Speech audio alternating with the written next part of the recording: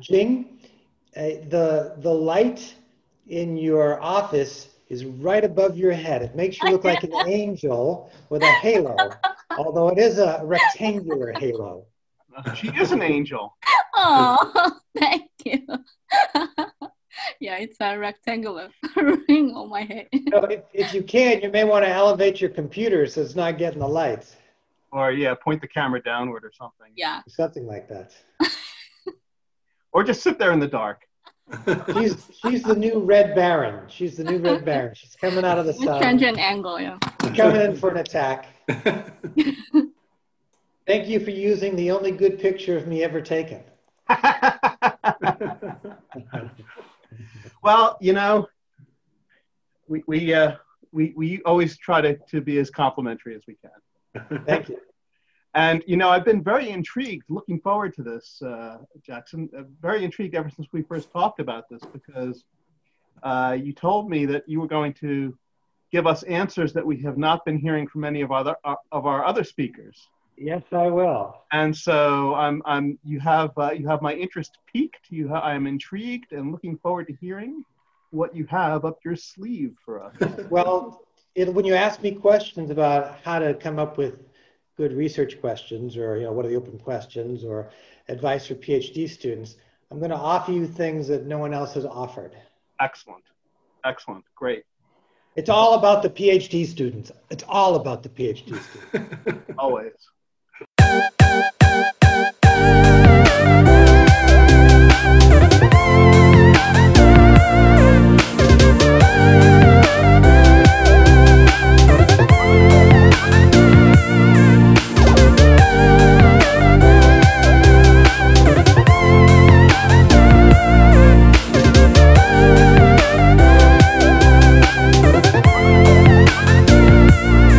Best photo ever taken of Jackson right here. So it's my pleasure to introduce our guest today is Jackson Nickerson, who is the Fram Family Professor of Organization and Strategy at Washington University in St. Louis's Olin School of Business. He's also a senior non-resident fellow at the Brookings Institution.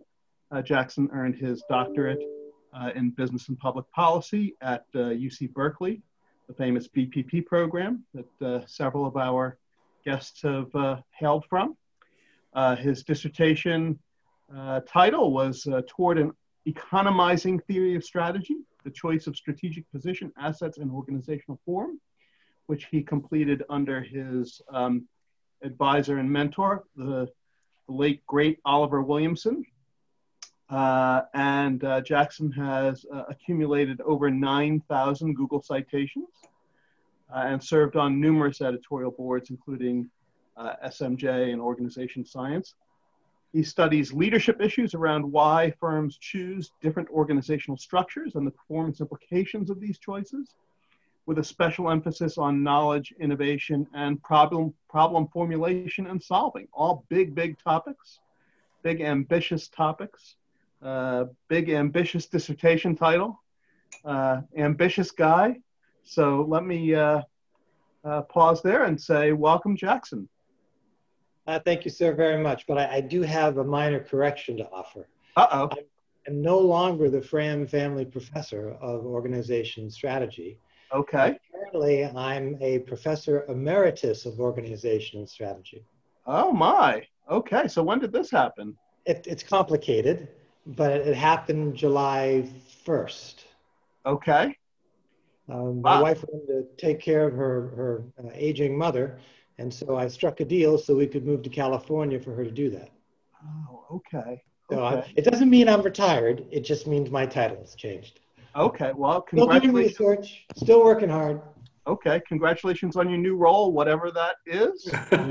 And look forward to seeing what the next phase is in the Jackson Nickerson story. So Yes, why don't we just, I love to start these discussions by asking questions about the often indirect pathways that led our guests to this career. I think I've said many times, I've never known a 10-year-old who said, Mommy, I want to be a strategy professor when I grow up.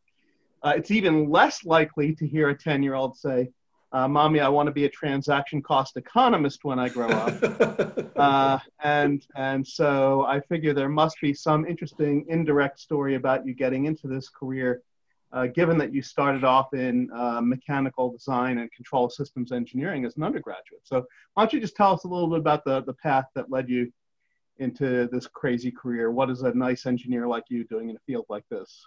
Place like this. Well, as a 10-year-old, I wanted to work for NASA. I've read a lot of books about space. I didn't want to be an astronaut, but I wanted to work for NASA. Ironically, I eventually did, which was quite fun. And I never imagined being a transaction cost economist. However, I have to tell you a joke that my dad told me. Around when I was 10, we had this garage built into a hillside. And he said, son, jump up on the roof, which you could easily walk up to and walk out to the pinnacle. And he said, okay, standing below, holding out his hands, he said, jump, I'll catch you. And I said, okay, Dad. And so I jump and boom, I go right through his arms and hit the ground. I said, Dad. He said, no, I missed you, I'm sorry, let's try this again. So he had me go up to the peak of the roof and he said, okay, son, I'm ready. I said, Dad, are you sure you're ready? He says, yes, I'm ready. So he says, okay, jump. And I'm a little hesitant, but I jump. And sure enough, I fall right through his arms to the ground. He said, oh, son, I'm just so sorry. It's an accident. Let's try it one more time. I'm like that. And so he coached me up to the top of the roof. And I'm standing there and he says, okay, son, jump. I'm ready for you. And I looked at him and said, Dad, I'm not going to jump. He said, what's wrong? He said, I don't trust you. And he said, son, that's your first lesson in business. Don't trust anyone, even your own father. Okay. Wow. That was a joke, really, but that's what he told me at 10. If that's not the basis of a transaction cost economist, I don't know what is. That's right. That's right. Actually, I did graduate with an undergraduate degree in mechanical engineering. I got a master's degree in control systems, and I went to work for the Jet Propulsion Laboratory for NASA, which was very, very fun. I designed control systems to point antennas on Earth to communicate with Voyager 1 and Voyager 2. Okay, so you're a rocket scientist. Well, not quite, but I know a few, let's put it that way. Okay. And it was a really fun job, but they were promoting me early into management, and I thought I should go and find out about how to be a good manager, a leader. So I went and got an MBA at Cal, at Berkeley, at now Haas. And while I was there, I had this guy named Charles O'Reilly from my OB course.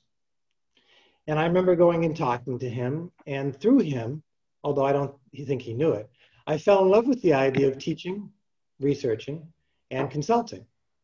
Today that's called engaged scholarship. But back then, I thought, hey, how cool it would be to do these things.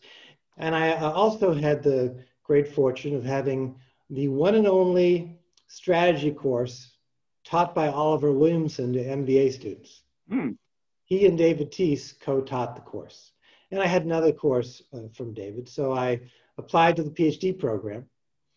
And at the time, I was still an MBA student, and a friend of mine and I decided to start up a firm. And so by the way, though I applied and I had been admitted, I turned them down. And I asked, could I be delayed for a year? And they said, no. If you want to try again, you have to reapply. Okay. So the startup didn't start up so well. It was during the first Gulf War. Okay. And eventually we had to close shop. And I applied again to the program. And I was oh so lucky that they admitted me again. Now, if I'd gone the first time, I would have been in Brian Silverman's cohort. Instead, the second time, I was in Janet Berkovitz's cohort. And ultimately, that's how I ended up getting a PhD and ending up at Washington University.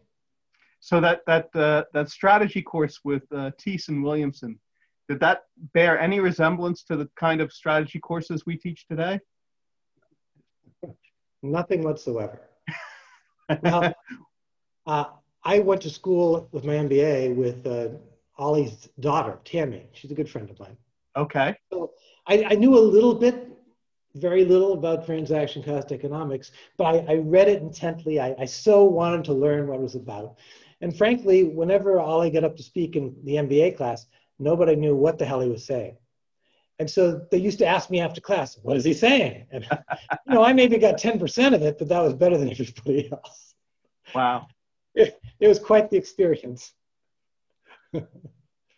Cool. Okay, so you're in the PhD program now, on the second post startup crash attempt, and what was that experience like for you being at Berkeley in the PhD program? Tell us a little bit about what that was like. Sometimes you're lucky to know when you're in this episode of life being great and wonderful. And in many ways, I knew I was in that episode. The folks I went to school with were pretty awesome, not just in the strategy group or the business and public policy group, but also in the organizational behavior group, because we took some classes together. Mm-hmm. One of the great things about the Berkeley program is I had classes in OB with George Strauss and Glenn Carroll, for example. And so it was just a great cohort of people. We had this two courses that were most memorable. One is called BA 298, in which the PhD students would come together every week and they would present what they were thinking. And it'd be at least one or two faculty members there. And it was a great opportunity to kind of chew each other up, but really to help each other and push each other. And so there was this collective effort. We also had IDS 270, which was Oliver Williamson's institutional seminar, where we had the most remarkable people come in, not only to present, but also just to be there and ask questions. So as PhD students, it was really quite an experience, quite a show. And you got a sense of maybe where the boundaries of various fields were being pushed out. Another thing that was great is we started a tradition while I was there of the more senior PhD students co-authoring with the more junior PhD students, which led to sort of a great training bed, because their thinking was a little bit more advanced, and it created all these relationships because PhD students tend to hunker down by themselves. They tend to think, I'm not worthy. If I just read one more paper, I'll be smart. I don't want to share my ideas because they're so bad. And we had or because someone will steal them, right?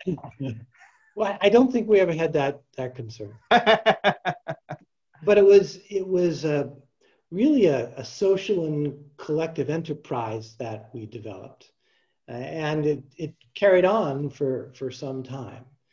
And so it was just I think a wonderful time, staying up in the computer lab until 1 in the morning or whatever. It was a great time. So tell us a little bit about how did you find your dissertation topic? What was the process that led you to the particular dissertation topic that you did? Again, the title was Toward an Economizing Theory of Strategy. Very ambitious title. Yeah, it sounds ambitious, but let me be clear right up front. It was a lousy dissertation. And I had a number of psychological hangups. I found it stressful to think about writing what would, in essence, be a book. That was a psychological barrier for me. So what I ended up doing was writing 4 separate papers. And as you might imagine, they were mostly related to transaction cost economics. I'm happy to say that 3 were eventually published. The core paper never was published, in part because the idea just wasn't good enough. And frankly, Michael Porter came out with an article in 1996 that was far better in the similar vein of what I was trying to do. And so that never went anywhere. So the big picture is I didn't really come up with a singular dissertation topic. It was a series of essays. The second is, well, one of the empirical contexts came from Brian Silverman. He had been a consultant, I think it was Braxton Associates, and had done work in the trucking industry. Right. And so he said, hey, why don't you look at trucking?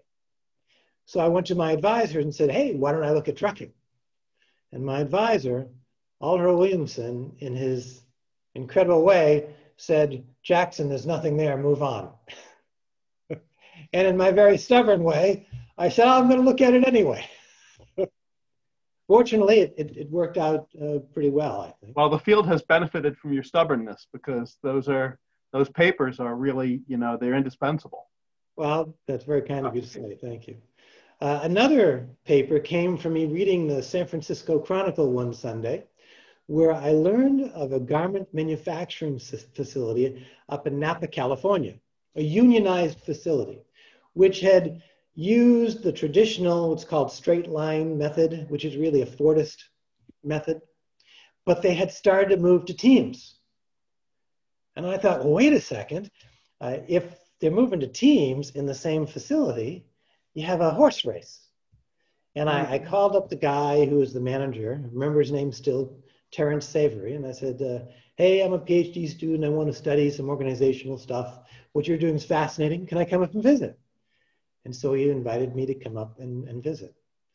And what I discovered is he had taken a small part of his workforce and moved them to these small little teams to produce women's lowers, that's skirts, pants, shorts, that sort of stuff. And the teams were producing the exact same garments as the straight line production. Okay. I thought, wow, this is awesome. So I convinced him, sweet talked him into giving me some data. And he gave me an Excel spreadsheet that he had used to do his analysis to move people over to teams. And what he told me is the teams were less productive than the straight line production. Well, in my engineering way, I went through every line of that spreadsheet and I discovered he made a math mistake. And the teams were actually more productive than the straight line production. So I called him up. I said, hey, Terry, I'm going through this spreadsheet. Go over to line H11. Look in that cell. Do you see what I see? And he said, what do you see? I said, it looks like you made a math mistake. Looks like there should be another 0 in there. And after a few expletives, he slammed up the phone on me. And I discovered much later that he converted the entire facility over to teams. Wow. That's research with an impact. Well, years later, I went back and this is a story unto itself that I won't tell here unless you have time, but I got the weekly pay data for a year before the transition and 3 years after the transition. And so we were able to do some very detailed estimates in terms of studying teams and the benefits of teams. And fortunately, I had interviewed a bunch of teams, so I had some real rich data on teams. I had interviewed some straight line production people. And that led to, it was in my dissertation, but not in a really great way. It led to entire rewriting with Bart Hamilton and Hideo Owan. And we wrote a couple of papers, one of which made it to the Journal of Political Economy. And that ultimately, I think, was central to me getting tenure. Yeah, yeah. The third paper, or maybe it's the fourth paper now, my sister worked for Coke. And so I wrote a paper on Coke versus Pepsi-Cola in their soda dispensaries, at Burger King and whatnot. Yeah, and how there was sort of a Cournot equilibrium where they ultimately had differentiated, where Coke had co-specialized and Pepsi had. That was the gist. Okay. So those were the 4 papers of the dissertation. So what were your biggest challenges in executing this dissertation? Well, back then I was using SAS. And I discovered SAS had an error in one of the programs I was using, one of the functions. I was using a Tobit, and SAS had a problem with the Tobit. And it took me a long time to figure out why that wasn't working so well. That was a big headache. Getting the data, cleaning the data was a bit of a headache. The rest of the papers were not data intensive. So the big headache came from data intensive. And the biggest headache was just getting Ollie to sign off on it. Mm. I wasn't that good as a PhD student, and Ollie had a high bar. So when I actually graduated in 1996, and I thought I had 2 chapters signed off, I get to St. Louis and I find out, no, he's not going to sign off on anything, which made me quite angry. Ooh. And it took me a while to go back and rework everything to finally satisfy his quality bar. It took me another year. But in the long run, it was well worth it. I did need additional push, I think, to keep advancing my skills. In fact, I'd say the first 6 years, I was on a pretty steep learning curve. That is 6 years after my dissertation. Right. Mm-hmm. So I really appreciated him holding my feet to the fire, and I appreciated all the other people who helped me on that learning curve. So yeah, so you're bringing up the next topic I wanted to ask about, which is, you started off as a pretty straightforward transaction cost economist with a dissertation focused on economizing, but that's not where you've stayed. Obviously, you've branched out into other areas. Can you tell us a little bit about the journey you've been through that has taken you from those initial research projects to through what you've done and to what you're doing now? I remember my first Academy of Management when I was on the job market. And somebody stopped me while I was walking with a friend who'd been out for a while. And this person asked, "What did you do?" And I had developed a little elevator pitch and basically said, well, I want to be a transaction cost economist just like Ollie. And my friend quickly pulled me aside and said, he told me, "What are you saying? There are a lot of people who are not very supportive of transaction cost economics. And if that's the way you pitch yourself, you're going to narrow down the potential job opportunities." So I thought a lot about what I was doing, what I wanted to do. And it took me a while to actually come up with my elevator pitch. But ultimately, here's what I came up with. I said, I study the antecedents and performance consequences of organizational choice. Boom. And I will maintain that every paper I've published since then fits into that little elevator pitch. And so in some ways, you might say, well, I've expanded beyond transaction cost economics. I'd rather say I've expanded transaction cost economics in my little way.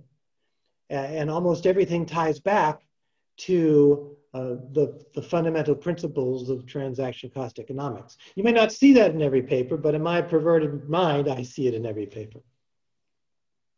Okay. Okay. So what have been some of the interesting turning points along the way where you got some new insight or some new direction? There are several of these. One came from Joanne Oxley. You've perhaps heard of that name. I know some of you know her well. Joanne, yes.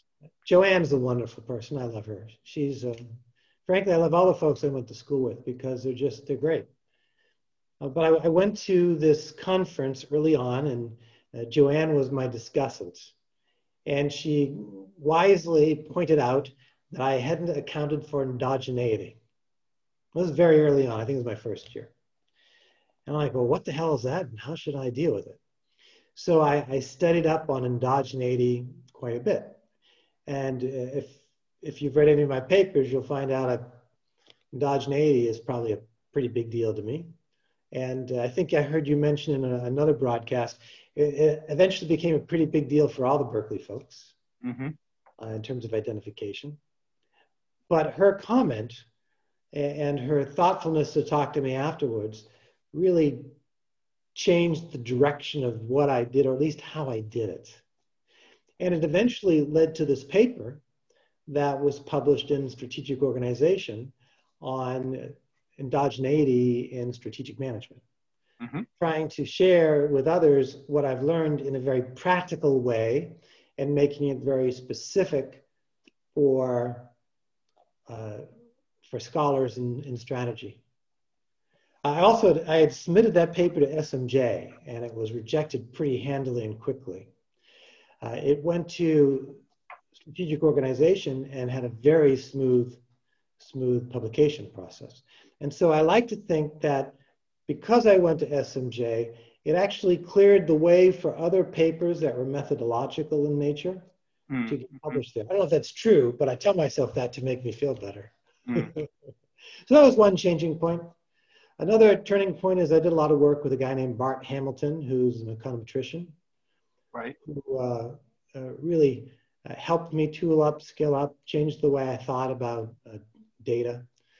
Third changing point was Todd Zenger. He's been a co-author and was a great partner, is a great partner, and really helped me identify curiosities that we went on to write papers about.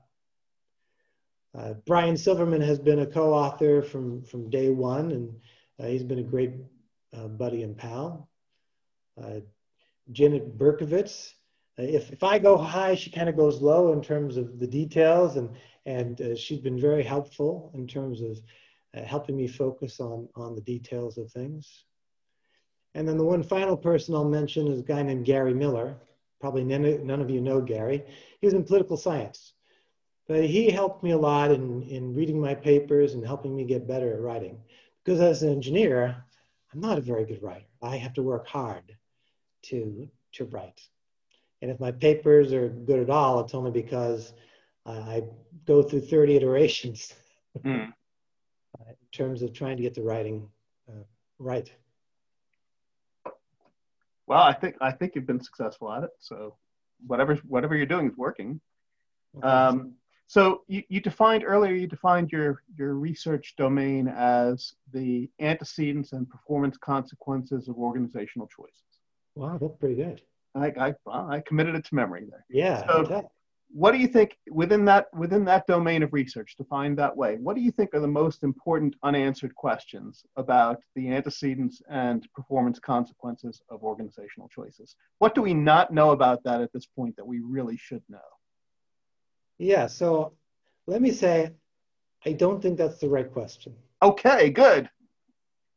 I saw you ask that question to everybody else. I've watched all the videos. They're really quite great. And I want to compliment you and thank you for providing this service, because as I've watched the videos, there are certain themes that have come across that have benefited me. But I'm not sure that's the right question. What's the better question to ask? There is this, I had this pleasure. It's really an honor. After Ollie passed away, the family needed someone to go through his files to figure out what was worthy to keep and not keep. So I've spent a lot of time doing that. And Ollie had these Ollieisms, things he would write on people's papers. I'm sure you PhD students who are on the call here have faculty that have their own little isms. And one of Ollie's isms I have written down here was that you wanted to progress in a modest, slow, molecular, definitive way. And so he'd write that. Every PhD student who had Ollie would get this on their paper at least once, if not many times. Now that quote comes from a guy named Pugy, or maybe Puget, depending on how your pronunciations are. And what he was talking about ultimately, and I hope this resonates with you, is that changes come about through social revolutions. I think we know in academia, we see major changes in fields because of social revolutions. And so the way I try to think about this is you want to choose, as a PhD student, you want to choose the social revolution that you want to advance. You want to be part of whatever that revolution is. Now, for me, that revolution was transaction cost economics. And once you choose a revolution and you educate yourself about the theory and the empirics, then it gives you a set of eyeglasses, lenses, to look at the world, look at phenomena, read the newspaper. I think Venkat talked about reading the newspaper in the last video. Right. And it allows you to see things that you wouldn't otherwise see. It allows you to identify curiosities, phenomena. And the idea is through those glasses, you find new questions. And if you come up with a new question that hasn't been asked, and the curiosity hasn't been tackled by some other literature, then you have found a research opportunity. And the great thing about academia is that it encourages you, it rewards you if you find these new questions or new phenomena. So instead of saying what is unanswered, I think there are a lot of things that are unanswered, I just don't know what they all are. It's instead saying I'm in this social revolution, and I'm trying to see the world through it to find interesting things that are not explained. Mm-hmm. And I believe that applies to just about everything that I've done in research. So that's the question I would ask. What social revolution do you want to belong to? Have you fully understood the theory that allows you to look at the world and see it in a different way? As I go through all these papers, what I see are all these different opportunities where he was looking at the world through a comparative contractual lens.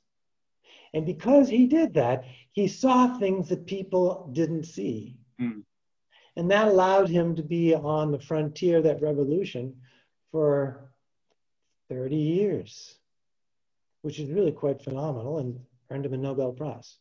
Yeah. So the question is, what's the unique lens that you look through to see the world, to find research questions, not so much. That's right. But I like to call it a social revolution because, frankly, it adds a little bit more excitement and urgency to what you're doing. You're part of the revolution. Now, it may be mundane because it's the academic landscape, but I find that very exciting, and it's always motivated me. Nice. I like that. So it's more of a process question than a more about the journey than the destination. That's exactly right. Yeah. Good. Okay. Good. So, okay. So let me just ask you, what has that lens enabled you to see coming that maybe other people aren't seeing coming? So let me take a step back, and I'll take a running start. Okay. That lens helped Todd Zenger and I identify this issue of vacillation in organizational structures. Right. Yep. It allowed us to recast the knowledge-based view of the firm to create a knowledge-based theory of the firm. Frankly, it led me down this path that I've been pursuing lately on problem formulation and the processes around it and the governance of it.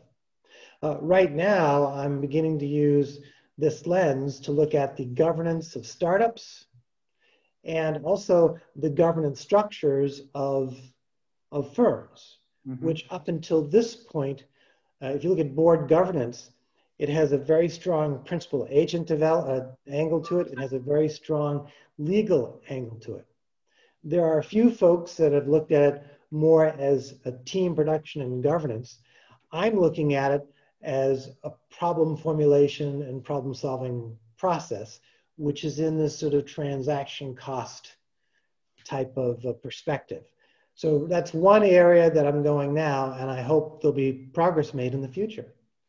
Another area which I'm presenting today is about this Cato approach, which is looking at shocks and how that can lead to repositioning, using a very comparative approach, focusing on adjustment costs, transaction costs, and opportunity costs. Those right now are areas that I'm trying to see into the future and find opportunities, phenomena to write about and theorize about. Nice. Nice. Okay, good. So let's see. Where are we on time? Okay, 1:36. We have a few more minutes. We can continue. So you've worked with a fairly large number of doctoral students at this point. I guess that's right. Is that fair to say? Not a large number. Okay. At Olin, we never had a large number. Okay. So it's more like, probably every 3 years I work with a different PhD student. Although given my shift, It may be I don't have access to PhD students in the future. I may have to start using a Stata again. You may actually have to touch some data. Oh my goodness. In fact, I just renewed my subscription to Stata because I have to touch data again. Yes. So when you're working with doctoral students, what's the most important piece of advice that you give them? Do I have to be restricted to just one? No, please go Okay. on. We've got at least 10 minutes here. Go Great. for it. Well, I'll probably have 8 minutes worth of stuff. Excellent. Okay, I'm talking to all you PhD students out there. I see your faces. If there's one most important thing, it's to recognize that research is a social enterprise, whether it's a social revolution or how you develop data. There's a theme across every presenter so far in this series of shows that Rich is providing. And the theme is you got to talk to people. The tendency is to withdraw. We had people in my program who disappeared for a year because they hadn't figured out what they wanted to do. And that's the exact wrong thing to do. You should do the exact opposite. Bring ideas to your faculty, bring ideas to your peers, engage in conversations. And if you reflect on all the discussants you've had so far, all the interviewees, they've all said the same thing. You got to be talking to people more and more. And ultimately, it is a social enterprise. And if you don't develop relationships, if you aren't outgoing, then you put yourself at a disadvantage in terms of coming up with good ideas. So it's about this network, this social fabric. And to create the social fabric, you may need to do certain things. So and by the way, I'll agree with that. I'll say for myself that isolation was one of the things that definitely held me back very much in my early career, definitely. So at Berkeley, we decided to celebrate people when they passed their written exams or passed their orals. And we came up with this little gift. It's Oliver Williamson's schema done artistically. I'm a woodworker, so I made these. And we had parties for everybody when they passed either their orals or their written exams. And we had a kind of a ceremony where we'd say funny things about everybody and give them gifts. It was called the Williamson Society. And we did those things to build relationships, to build trust, to build the warp and the weave of the social fabric so that people would collaborate more. And if you collaborate more, you develop your ideas that much faster. So finding ways to engage, maybe not just individually, but to build a social community that's involved in learning is a pretty big deal. So that's the biggest thing. But I'd like to share with you some tips and tricks that I share with a lot of young faculty and PhD students. And you might want to get a notepad out for this one. Okay, I'm going to give you. We are recording this, so you know. Okay, I got 7 tips. 7 tips for you. Tip number 1: when you're thinking of an idea, write the introduction. And the introduction says, here's the phenomenon, here's the issue, here's why the current literature doesn't really explain it. Here's the value I'm going to create, here's what's going to happen, and here's how much value it's going to create. Write that up in 3 to 5 pages, no more than 5. Then go to your colleagues, two colleagues, and say, hey, will you read this and give me feedback in 24 hours?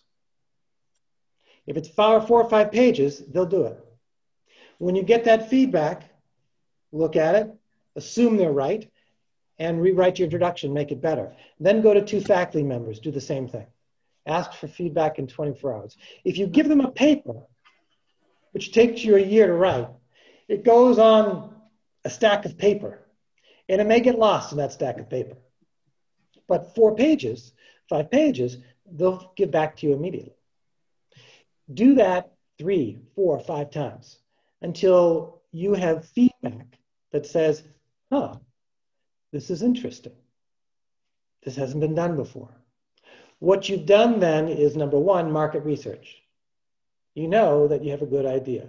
Number two, you've laid out a game plan, a contract, in terms of what you have to do to execute. Now, maybe it changes along the way if you get involved in data, but at least you have a very strong vector in which to proceed. So this rapid feedback is about failing quickly, failing inexpensively, and getting market research and going down the learning curve quickly.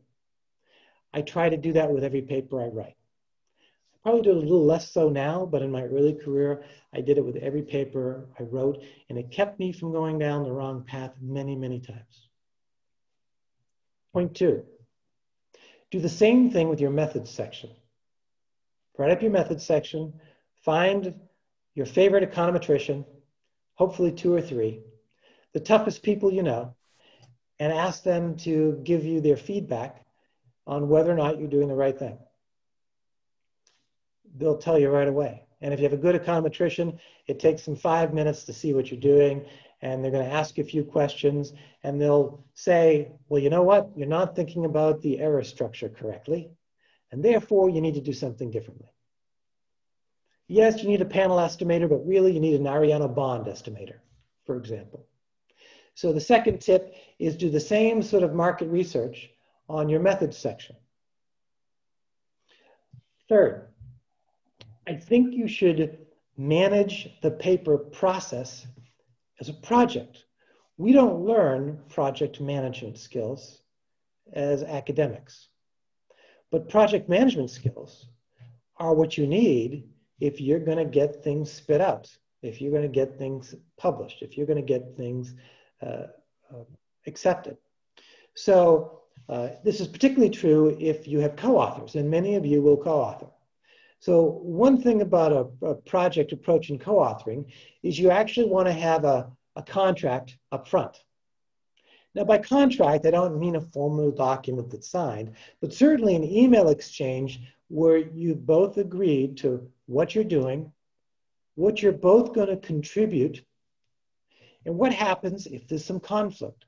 What happens if someone doesn't follow through? Are you going to change the ordering on the names when you title the paper?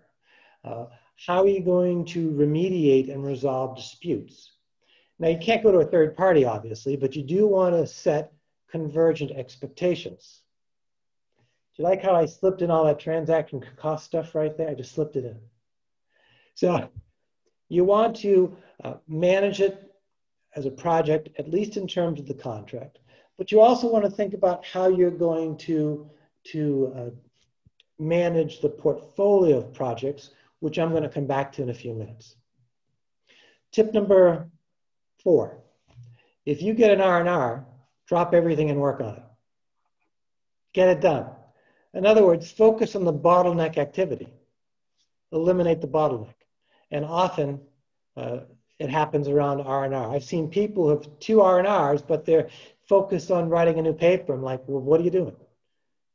You only have so much time for tenure. So focus on the bottleneck activity, the critical activity, and R&Rs typically are those activities. Okay, switching gears. Number 5. This is the biggest mistake I made as a junior faculty member.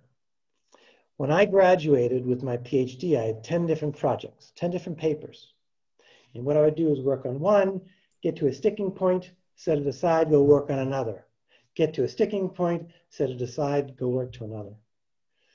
And unfortunately, every time I switched from one paper to another, I had to reload into my head the research, the relevant research, all the issues. So every time I switched, there was a loss.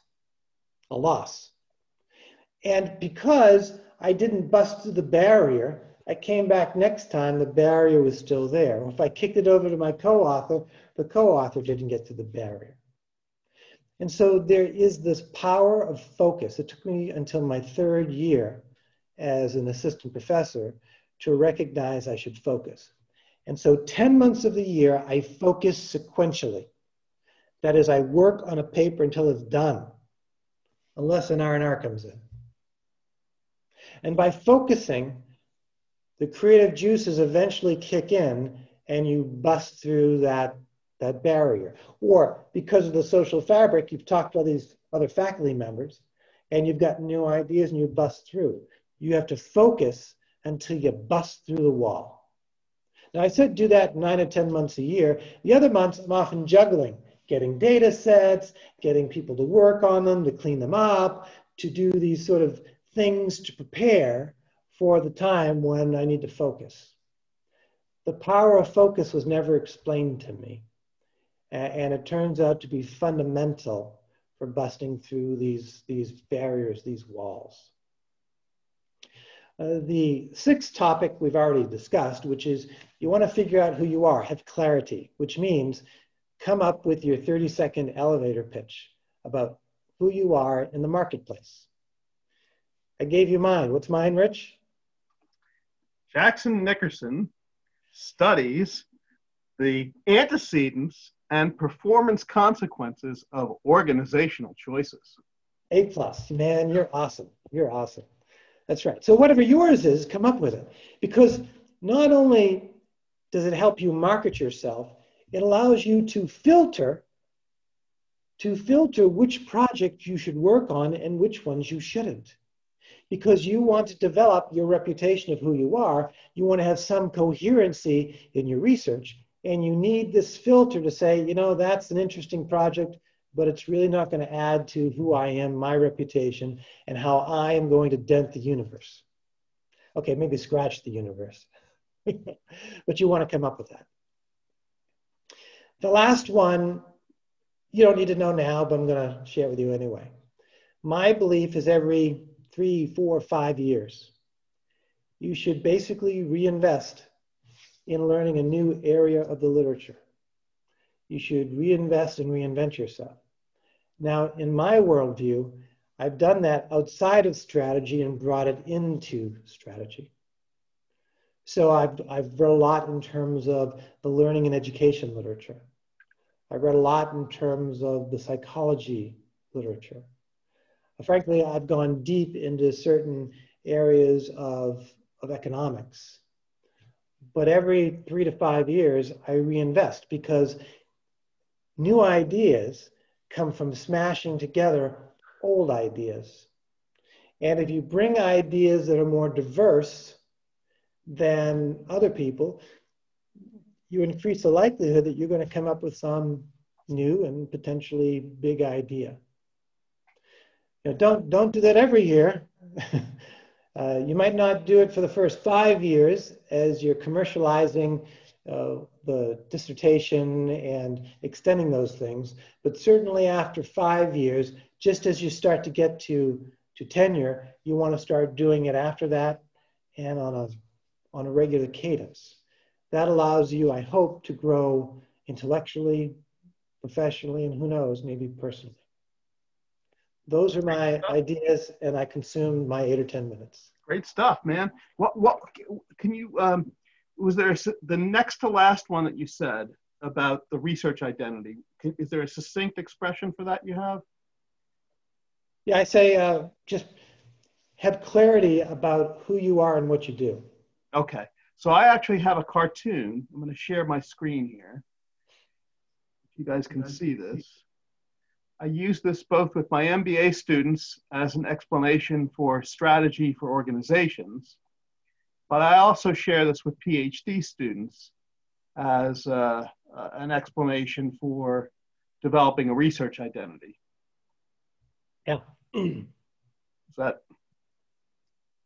We're on the same page. I love it. I love it. Same basic message. Same basic message. We just use different words.